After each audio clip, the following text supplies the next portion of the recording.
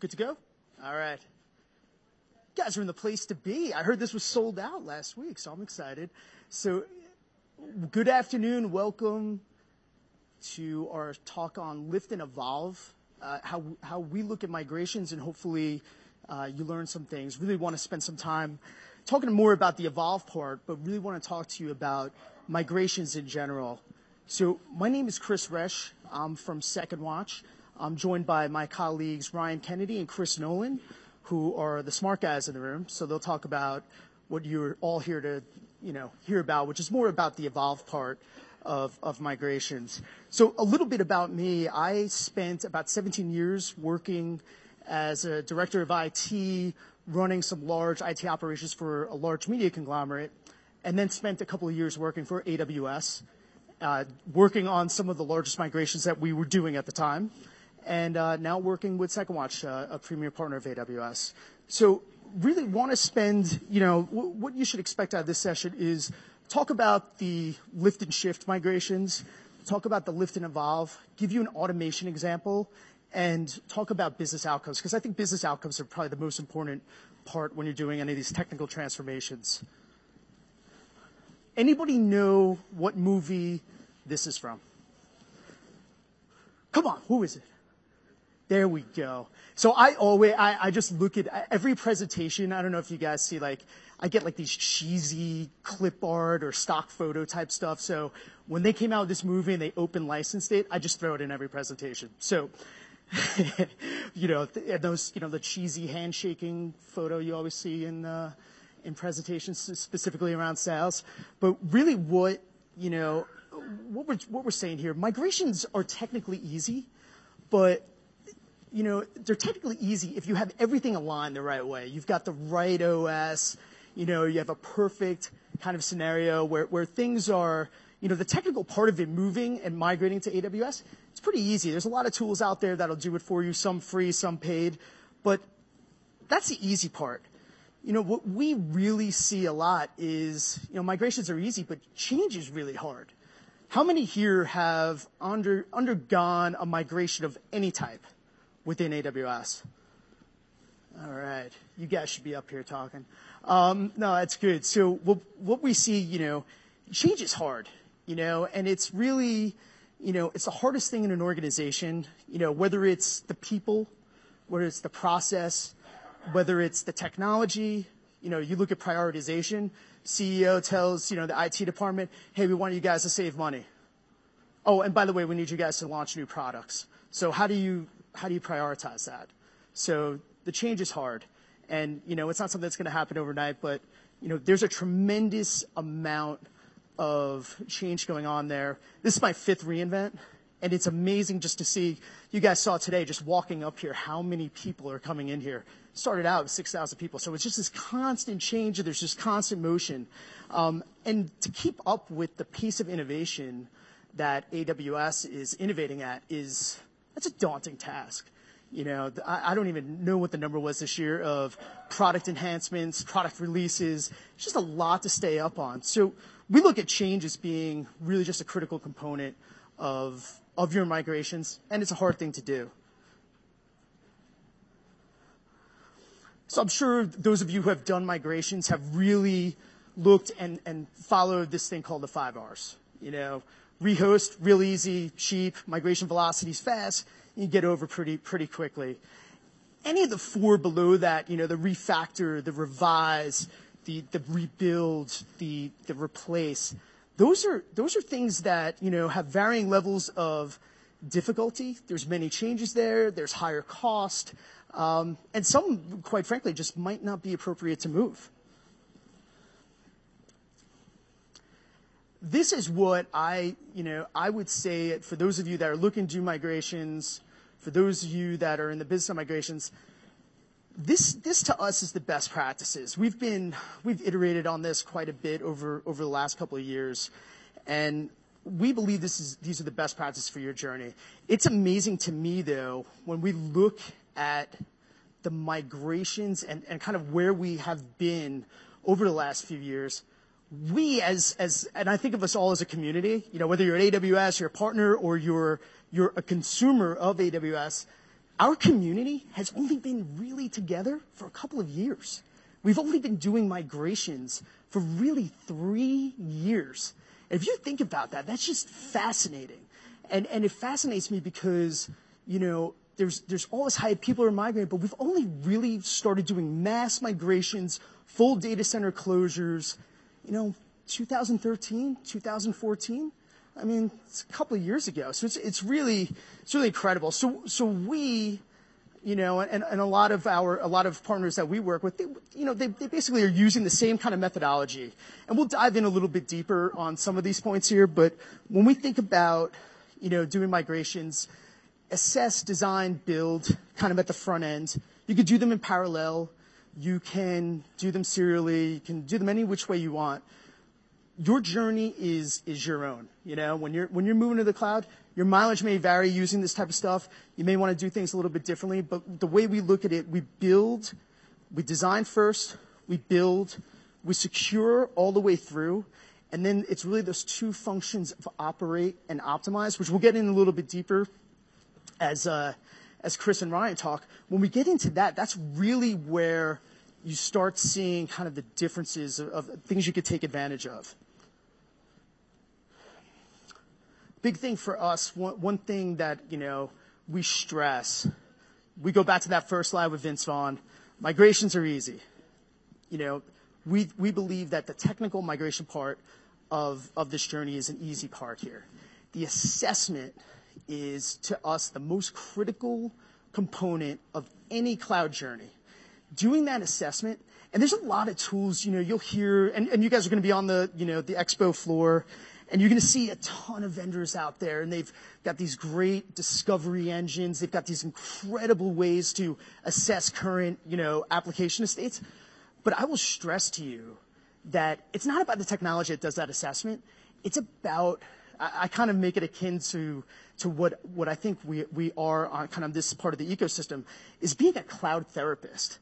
So what I mean by that is interviewing. There's a lot, we go back to the change portion of this. There's so many things that are changing. People are afraid of their jobs. There's application developers that are like, wait a second, you're assessing my application with the cloud, but it's running fine over here. So we really stress the importance of not only using the technology discovery tools, but interviewing the folks that are impacted, whether they're the infrastructure folks, whether they're application developers, whether they're business owners. Take that information, validate it against the stuff that you automate, that you get from those discovery engines, and then that's when you can build your migration plan. And I think, we always get back to this: measure twice, cut once. Over-communicate. Over-communicate your desires, your plans, everything that you're working on. Over-communicate it to business owners. Over-communicate to your CEO. Tell your wife, tell your boyfriend, whoever.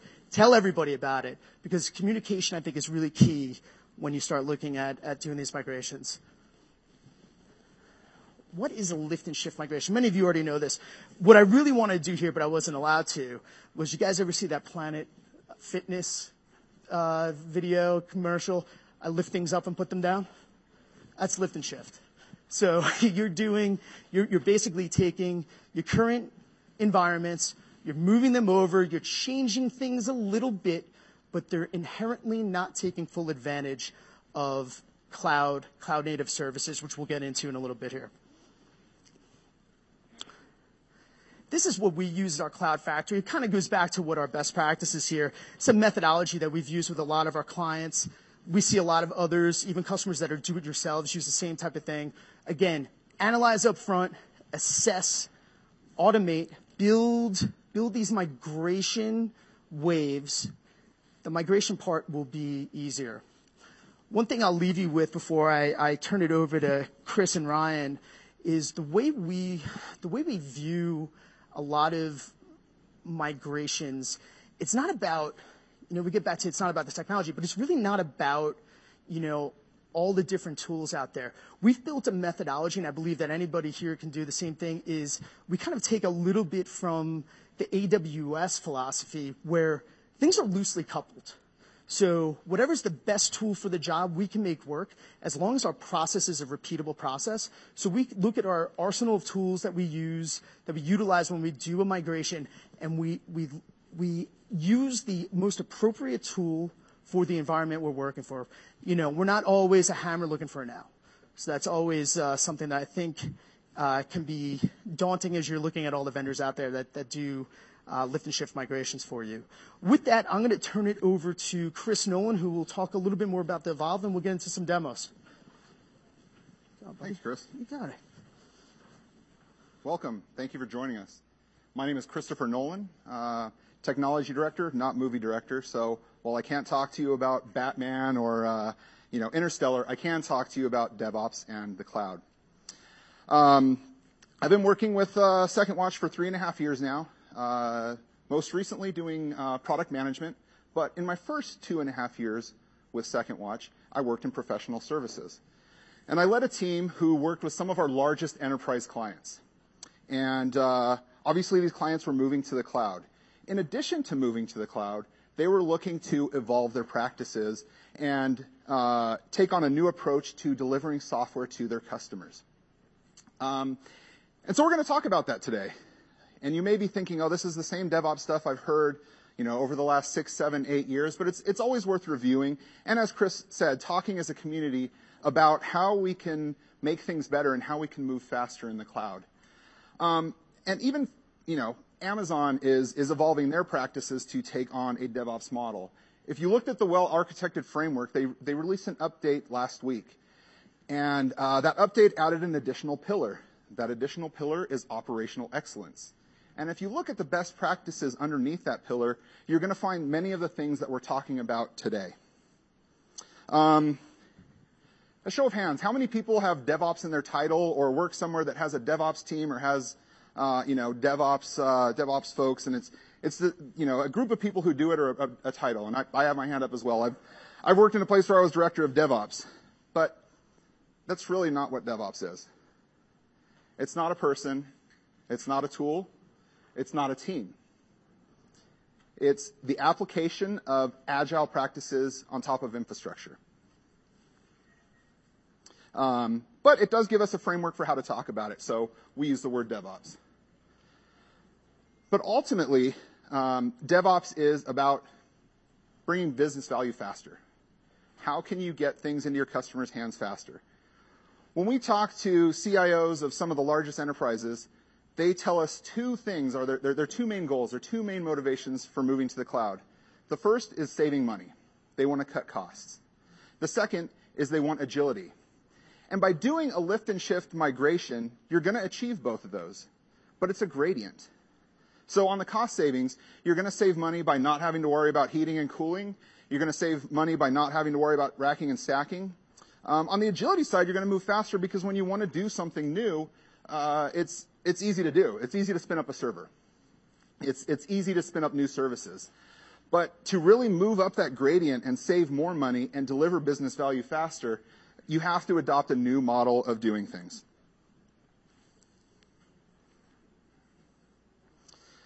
So why should we care about DevOps?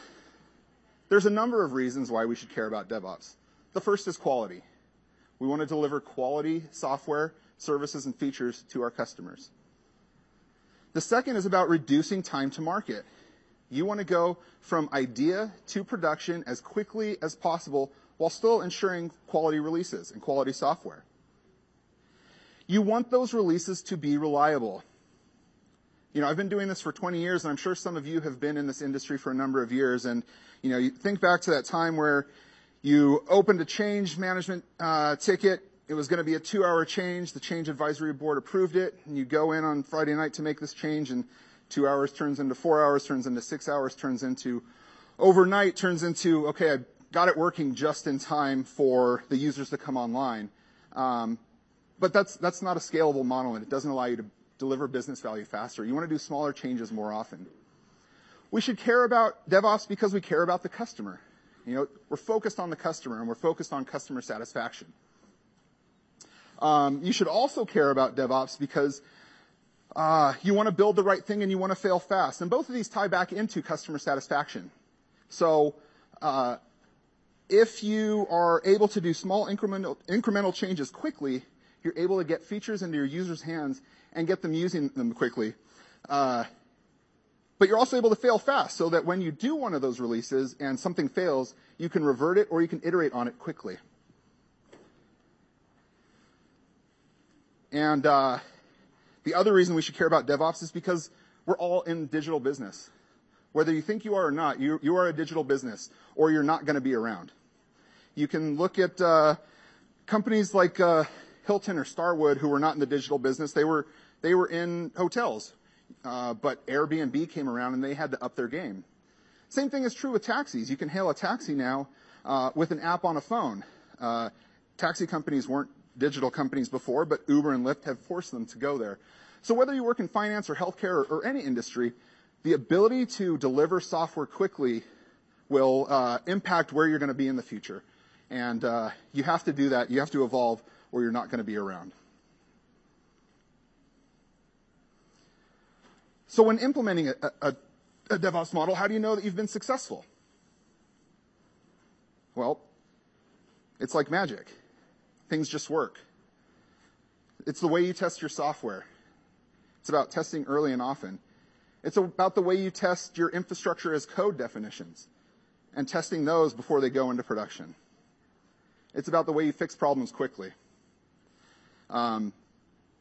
It's the way you push changes to production many times a day. It may feel like magic, but there's more ways to know that you've been successful.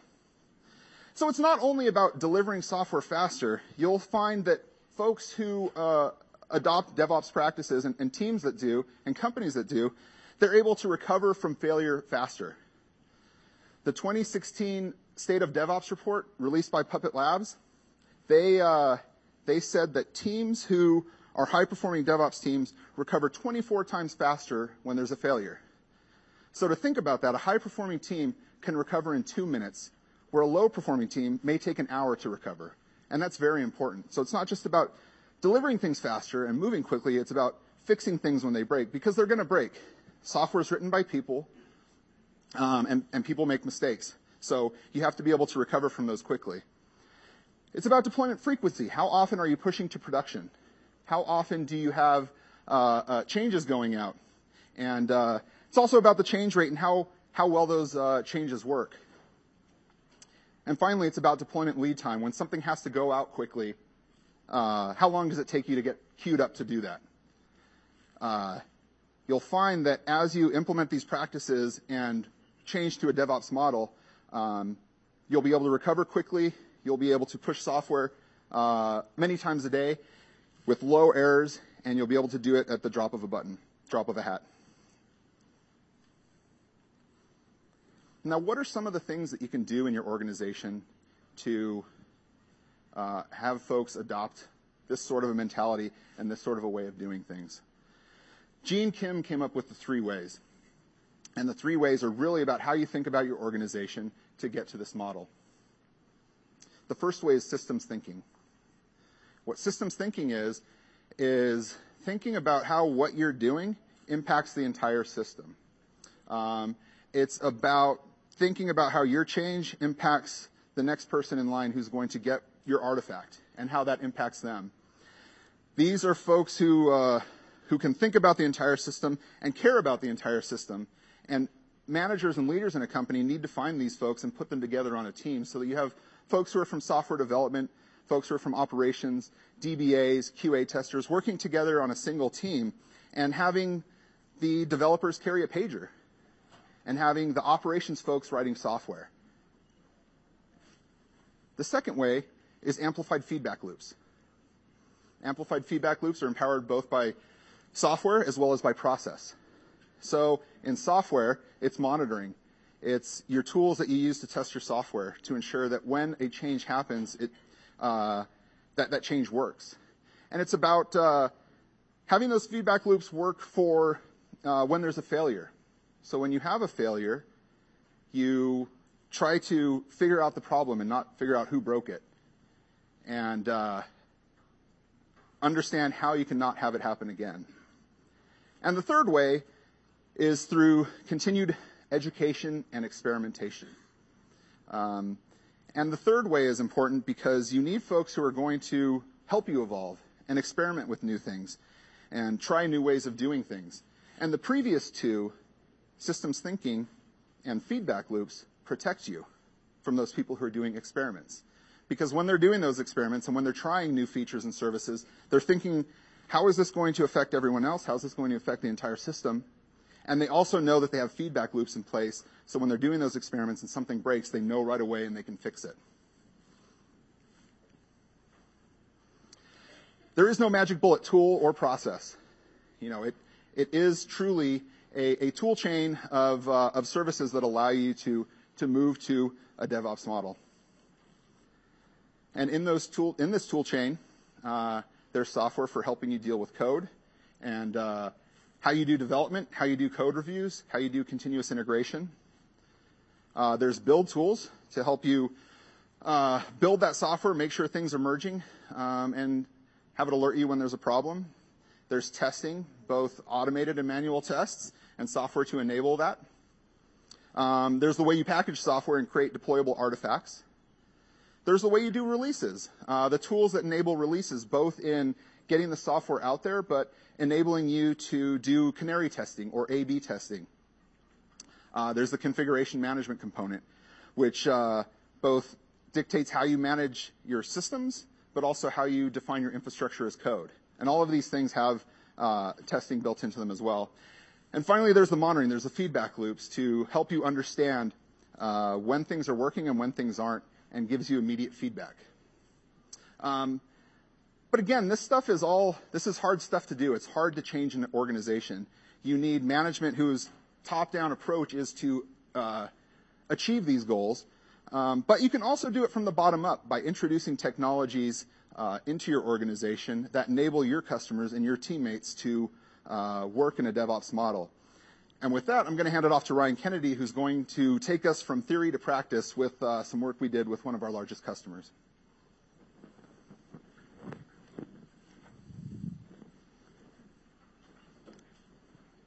Thanks, Chris. And Chris. So, as Resh mentioned, my name is Ryan Kennedy, and I'm a principal architect for Second Watch, utilizing the principles that these guys were just talking about to build highly scalable, reliable, automated architectures is something I'm really passionate about. The project I'm going to describe to you and walk you through and give you a demo of is just one solution that we've come up with for our customers to help them leverage those principles and the AWS cloud to really boost their bottom line. Before we dive in, I'm going to kick off a demo. I'm going to kick off a demo. Now, this is a CloudFormation template that we are going to launch using a shell script, using the AWS CLI, just for the sake of simplicity and speed.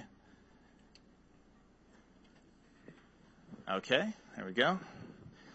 This is the US West region. I'll go ahead and refresh that so you can see we don't have a stack currently running in there other than this 2W Insight stack. Okay, so I'll hop over here to the terminal.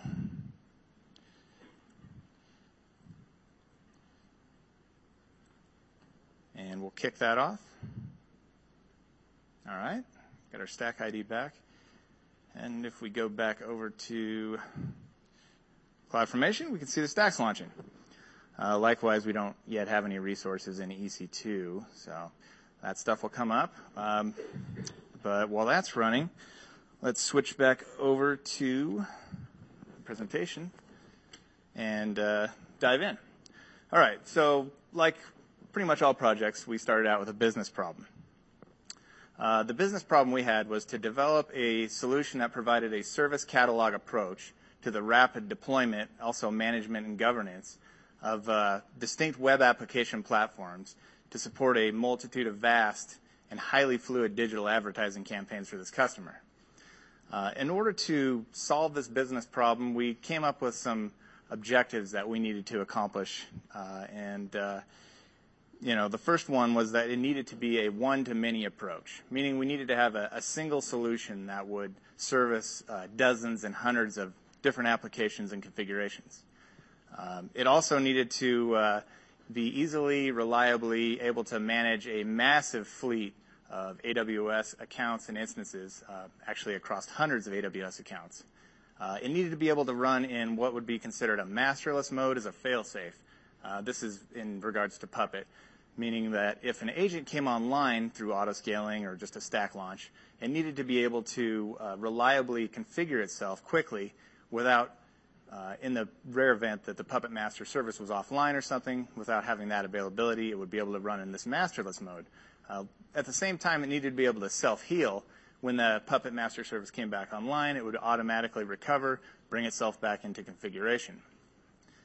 It had to be able to scale at mass, and it had to do it quickly, automatically, and be able to adjust to any demands, change in demands, and do it elastically. It had to come up and go down. It needed to be able to support multiple application platforms and environments. It had to do this, and it had to be able to support both Linux and Windows platforms. The customer desired using open source Puppet to save on the perpetual licensing costs that are associated with Puppet Enterprise, and there were really no compelling features with Enterprise that we felt like we had to have, so that was a very functional part of the equation. It also needed to be flexible and easily extensible for any future growth needs. So as Chris Nolan just mentioned, Clarke's third law, we wanted the solution to be sufficiently advanced and indistinguishable from magic. So it was just, poof, it worked. But to whom? Primarily this was for our operations engineers and the application developers and application owners who would be utilizing the platform.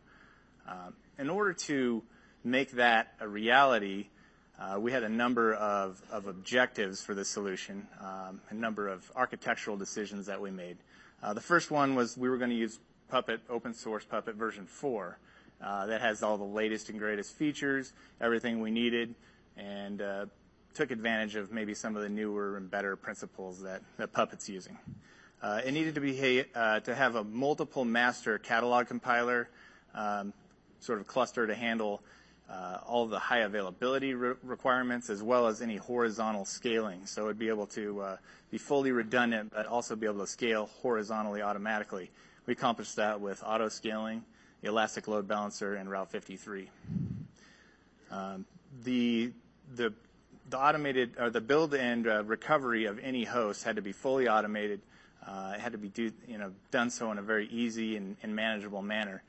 We didn't have the ability to go in and manually correct things. Everything had to be self-healing and fully automated. Policy-based auto-signing is a critical component to this architecture. In a traditional Puppet architecture, even today, you have agents create a certificate request. That gets sent off to the Puppet CA server, which then has to sign that certificate. That has historically been either done manually, which obviously does not scale well and doesn't really fit our DevOps model worth a hoot, or you had to enable auto-signing. Now, the auto-signing was really limited in what it would do. You either auto-sign based on something like a domain name as part of the certificate, matching some value, or you just had it auto-sign everything, which has obvious security implications. So unless you have absolutely watertight access control on your network, that's a pretty insecure solution. Even with secure network access control, it's pretty insecure because you can always have maybe the wrong person on a machine doing something you don't want them to do. Thankfully, Puppet developed this thing called policy-based auto-signing, where you could have the auto-signing piece of the CA offload that certificate request sign to a third-party tool or a script, and we were able to use our own system we built to use things like the EC2 API and other factors to validate the authenticity of these new agents in an automated fashion, so we could scale up and scale down really quickly without having to worry about going in and manually signing certificates, and also not have to worry about the security implications. In addition to that, we had to have something called an automatic node classification. So as new nodes are created, they need to be able to tell Puppet what kind of server it is. Is it a web server or a Bastion or what have you? Since this thing was fully automated using CloudFormation, we were able to embed those artifacts inside of CloudFormation and then have the node classification. That's handled by something called roles and profiles. This is taken from a guy named Craig Dunn's roles and profiles methodology he came out with for Puppet several years ago. Good. Click the slide here.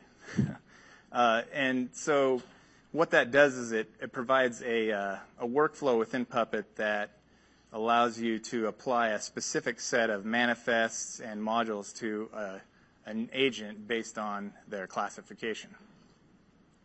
In addition to that, we used R10K to do all of the Puppet Master deployment, all of the module and environmental building on the Puppet Masters. This is all done automatically. Also stores our HIRA data. And for HIRA data, we're storing things like business logic and business data and any module parameters that needed to be stored outside of the Puppet modules themselves. So just good modular design. We implemented PuppetDB, and we utilized a multi-AZ RDS instance for that, so it was highly available and fully automated and managed by AWS. In addition to that, there's a RESTful API service that runs on the Puppet Masters and is serviced by ELB. The agents needed to be able to run completely headless because of the really disjointed nature of all these different hundreds of AWS accounts this architecture is running across. So we had to make sure that all these agents were running headless and self-healing and kind of self-manage themselves. One of the more key components is that it had to run securely over public internet space. So as I mentioned, all these AWS accounts were completely disjointed. So no VPN, no direct connect, no VPC peering. There's really no network connectivity between them. It all happens over the public internet. So all that traffic had to be encrypted naturally. But this had major implications for making sure that we had firewalling in front of the Puppet Master servers, in addition to the client-server certificate verification. But it also had, it meant we had to, what was the other thing? Oh, yes. The agent cleanup piece was a critical part of that as well. So in addition to being able to spin up new agents, we had to be able to automatically clean up when agents terminated, and this is pretty frequent due to the ephemeral nature of cloud computing and even sometimes the short lifespans of digital advertising campaigns. There's quite frequently you'll have instances come up and down very rapidly, and you have this cruft of Puppet agents you need to clean up after, and so we have an automated tool that goes in and manages that. Also, if you're doing any sort of continual integration or continual delivery tools, a lot of times those will generate, for testing and things like that, those will generate a lot of up and down traffic that you have to clean up after. In addition, we have an auto parking tool that we created for the customer that it brings the test and dev environments up and down on a regularly scheduled event. So, during regular business hours during the week and the weekends, it kicks off, and then you end up with a lot of these extra agents that have to be cleaned up.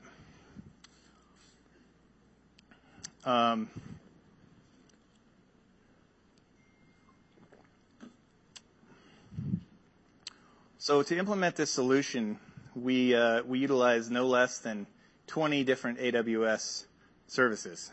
This included the usual suspects, things like S3, CloudFormation, VPC, EC2, CloudWatch, Route 53, IAM, RDS, ELB. Those are all used, as well as RDS, Lambda, CloudTrail, AWS Config, SES, SNS, and Elasticache. And in addition to that, we utilize some of the latest and greatest offerings, newer tools like ACM, EFS, Code Commit, and Code Deploy. So this is basically just a swath of all the different AWS services we use to deploy this architecture. All right. Okay, so our stack is completely launched. That's great. All right. No surprises, just want to make sure. Okay. Okay, So this is a high-level diagram of the entire architecture that we developed and created. I apologize if this is a bit of an eye chart for anyone. It's definitely scaled down a bit, but we wanted to capture, the architecture as succinctly as possible here and be able to cover that with you. So starting in the middle, we have, you guys able to see that? I cannot. In the middle of the graph, we have an AWS account that is the central account that hosts all of the Puppet resources. Everything in there is managed by CloudFormation with exception of a few S3 buckets and the ACM certificate, which isn't currently in CloudFormation, but the buckets we needed specific naming on, things like that. And if we start at the top, we've got, within that VPC, we have 2 availability zones, so everything's fully redundant, loaded across 2 availability zones. The first thing is the Puppet Master ELB. Right below that is the Puppet Dashboard ELB, which is serviced by ACM for its SSL certificate. Below that, we have the Puppet CA server. Now, you'll notice that in the Puppet CA server, it crosses both availability zones, and on the right, there's a very faint outline. That is to represent that it's running in this what's considered a poor man's HA. And what that means is it's running in an auto-scaling group with a min, max, and desired value of 1. This ensures that we always have a Puppet CA server running and only one. So if there's a problem with the service or the EC2 instance goes down or the availability zone has a service interruption, it'll automatically fail it over and run in the other availability zone. The one key to that is it has to be able to fully recover and build itself automatically, obviously. The certificates, the CA certificates that it has signed for agents are stored or offloaded, backed up into an S3 bucket, and then during launch, if it sees any of those, it'll actually create or copy them over. And this has worked pretty flawlessly. We've actually demonstrated it in production a few times, just terminated the instance and then watched it come up, completely recover, and have everything on it and never skip a beat. Below that is the same kind of poor man's HA for a Bastion server. It doesn't have any of the hard requirements for certificates or anything like that, so it's very simple to just have it relaunch. It does so, utilizing Puppet modules and normal configuration. Below that, we have a pair of NAT HA servers. We could have used the managed NAT service that AWS provides, but this was built prior to that, so I think that just came out last year. So it's an area we could change eventually if we decided to, but this is working great as is. Then below that, we have the Puppet Dashboard servers that are behind the ELB, running in a multi-AZ auto-scaling group as well. Below that's the Puppet Master catalog compilers that are running multi-AZ in an auto-scaling group as well.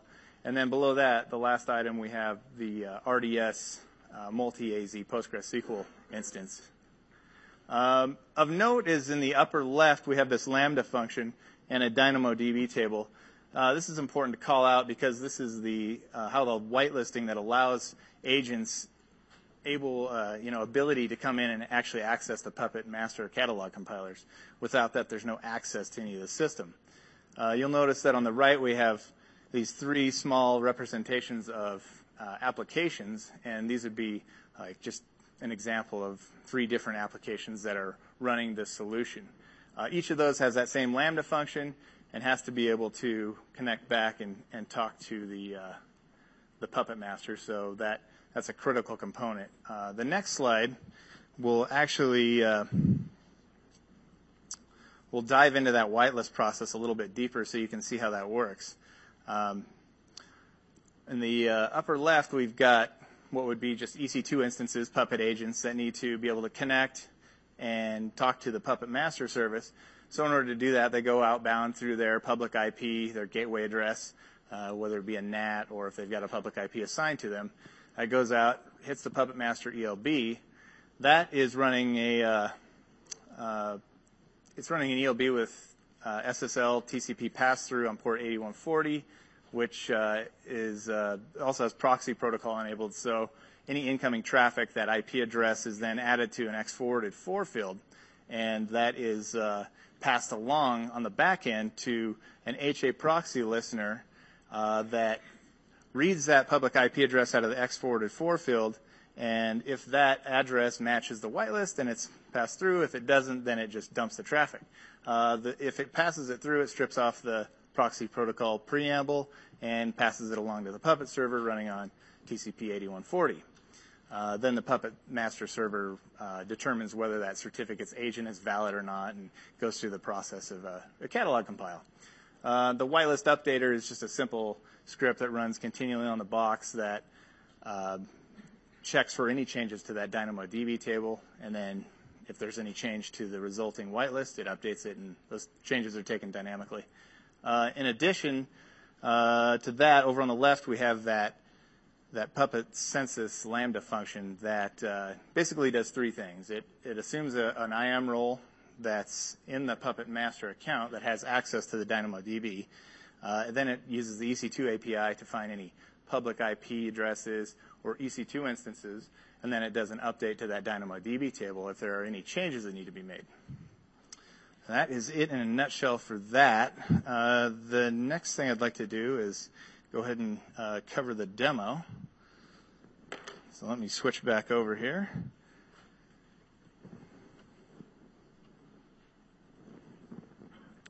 Okay, so as you can see, our stack finished launching. You can take a look at EC2 and refresh and see that we have instances running.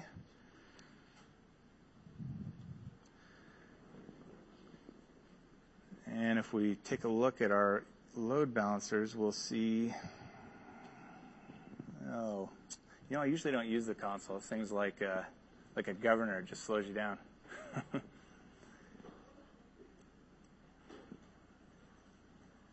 Where is that thing?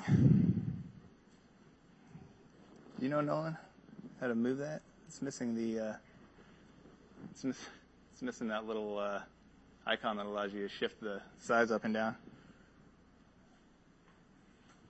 Okay, there we go. Must be some glitch in Chrome or the console. All right, so we've got our load balancer. Let's go ahead and pull that up.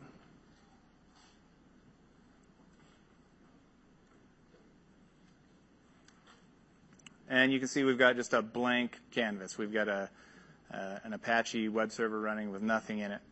So if we want to deploy some code to that, we just need to go over to S3, access one of our code deployed buckets that just got created with the CloudFormation stack. Do an upload here.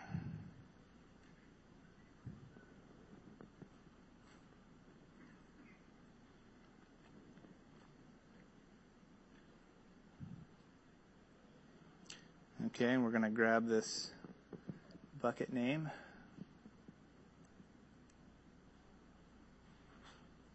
Let's just try that.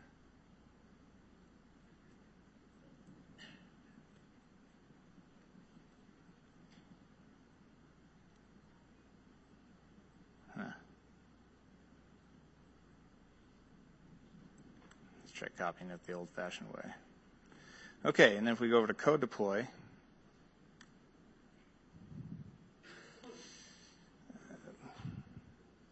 refresh that because it's on the introduction page. We can see we have a application that's been created here. If we click on that, we can see that we have a deployment group. We can highlight and create a new deployment revision.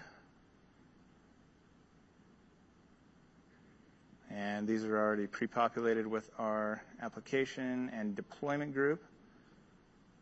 Since we're loading the package from S3, we'll put in that.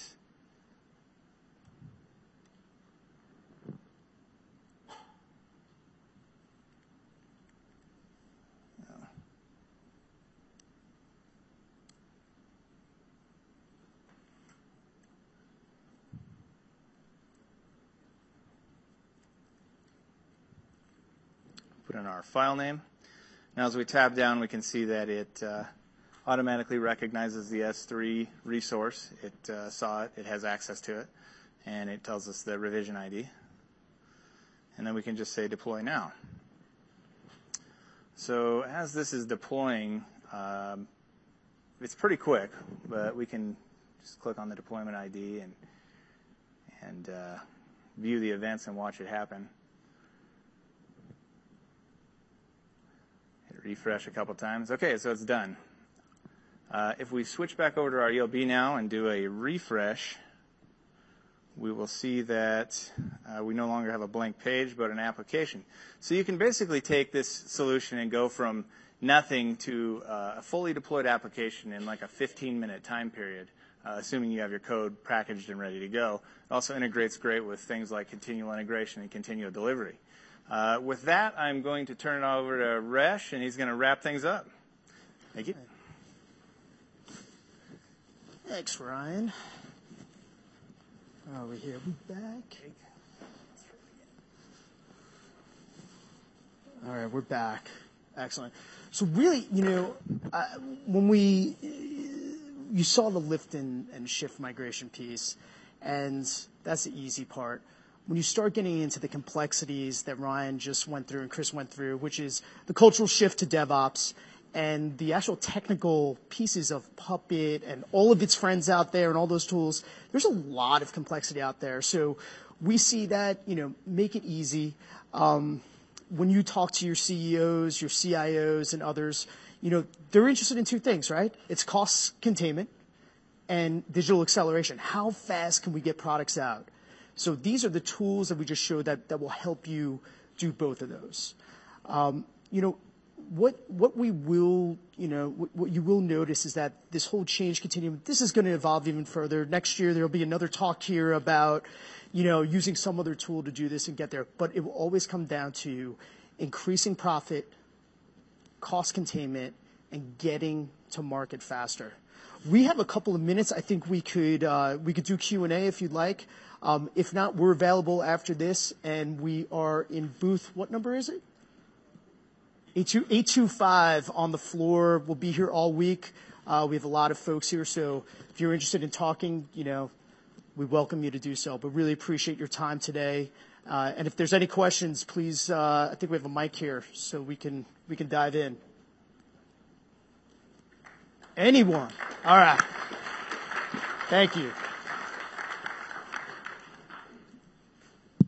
Thank you. Any questions? Going once. Going twice. All right. Thanks, guys. Have fun at Vegas. Enjoy reInvent.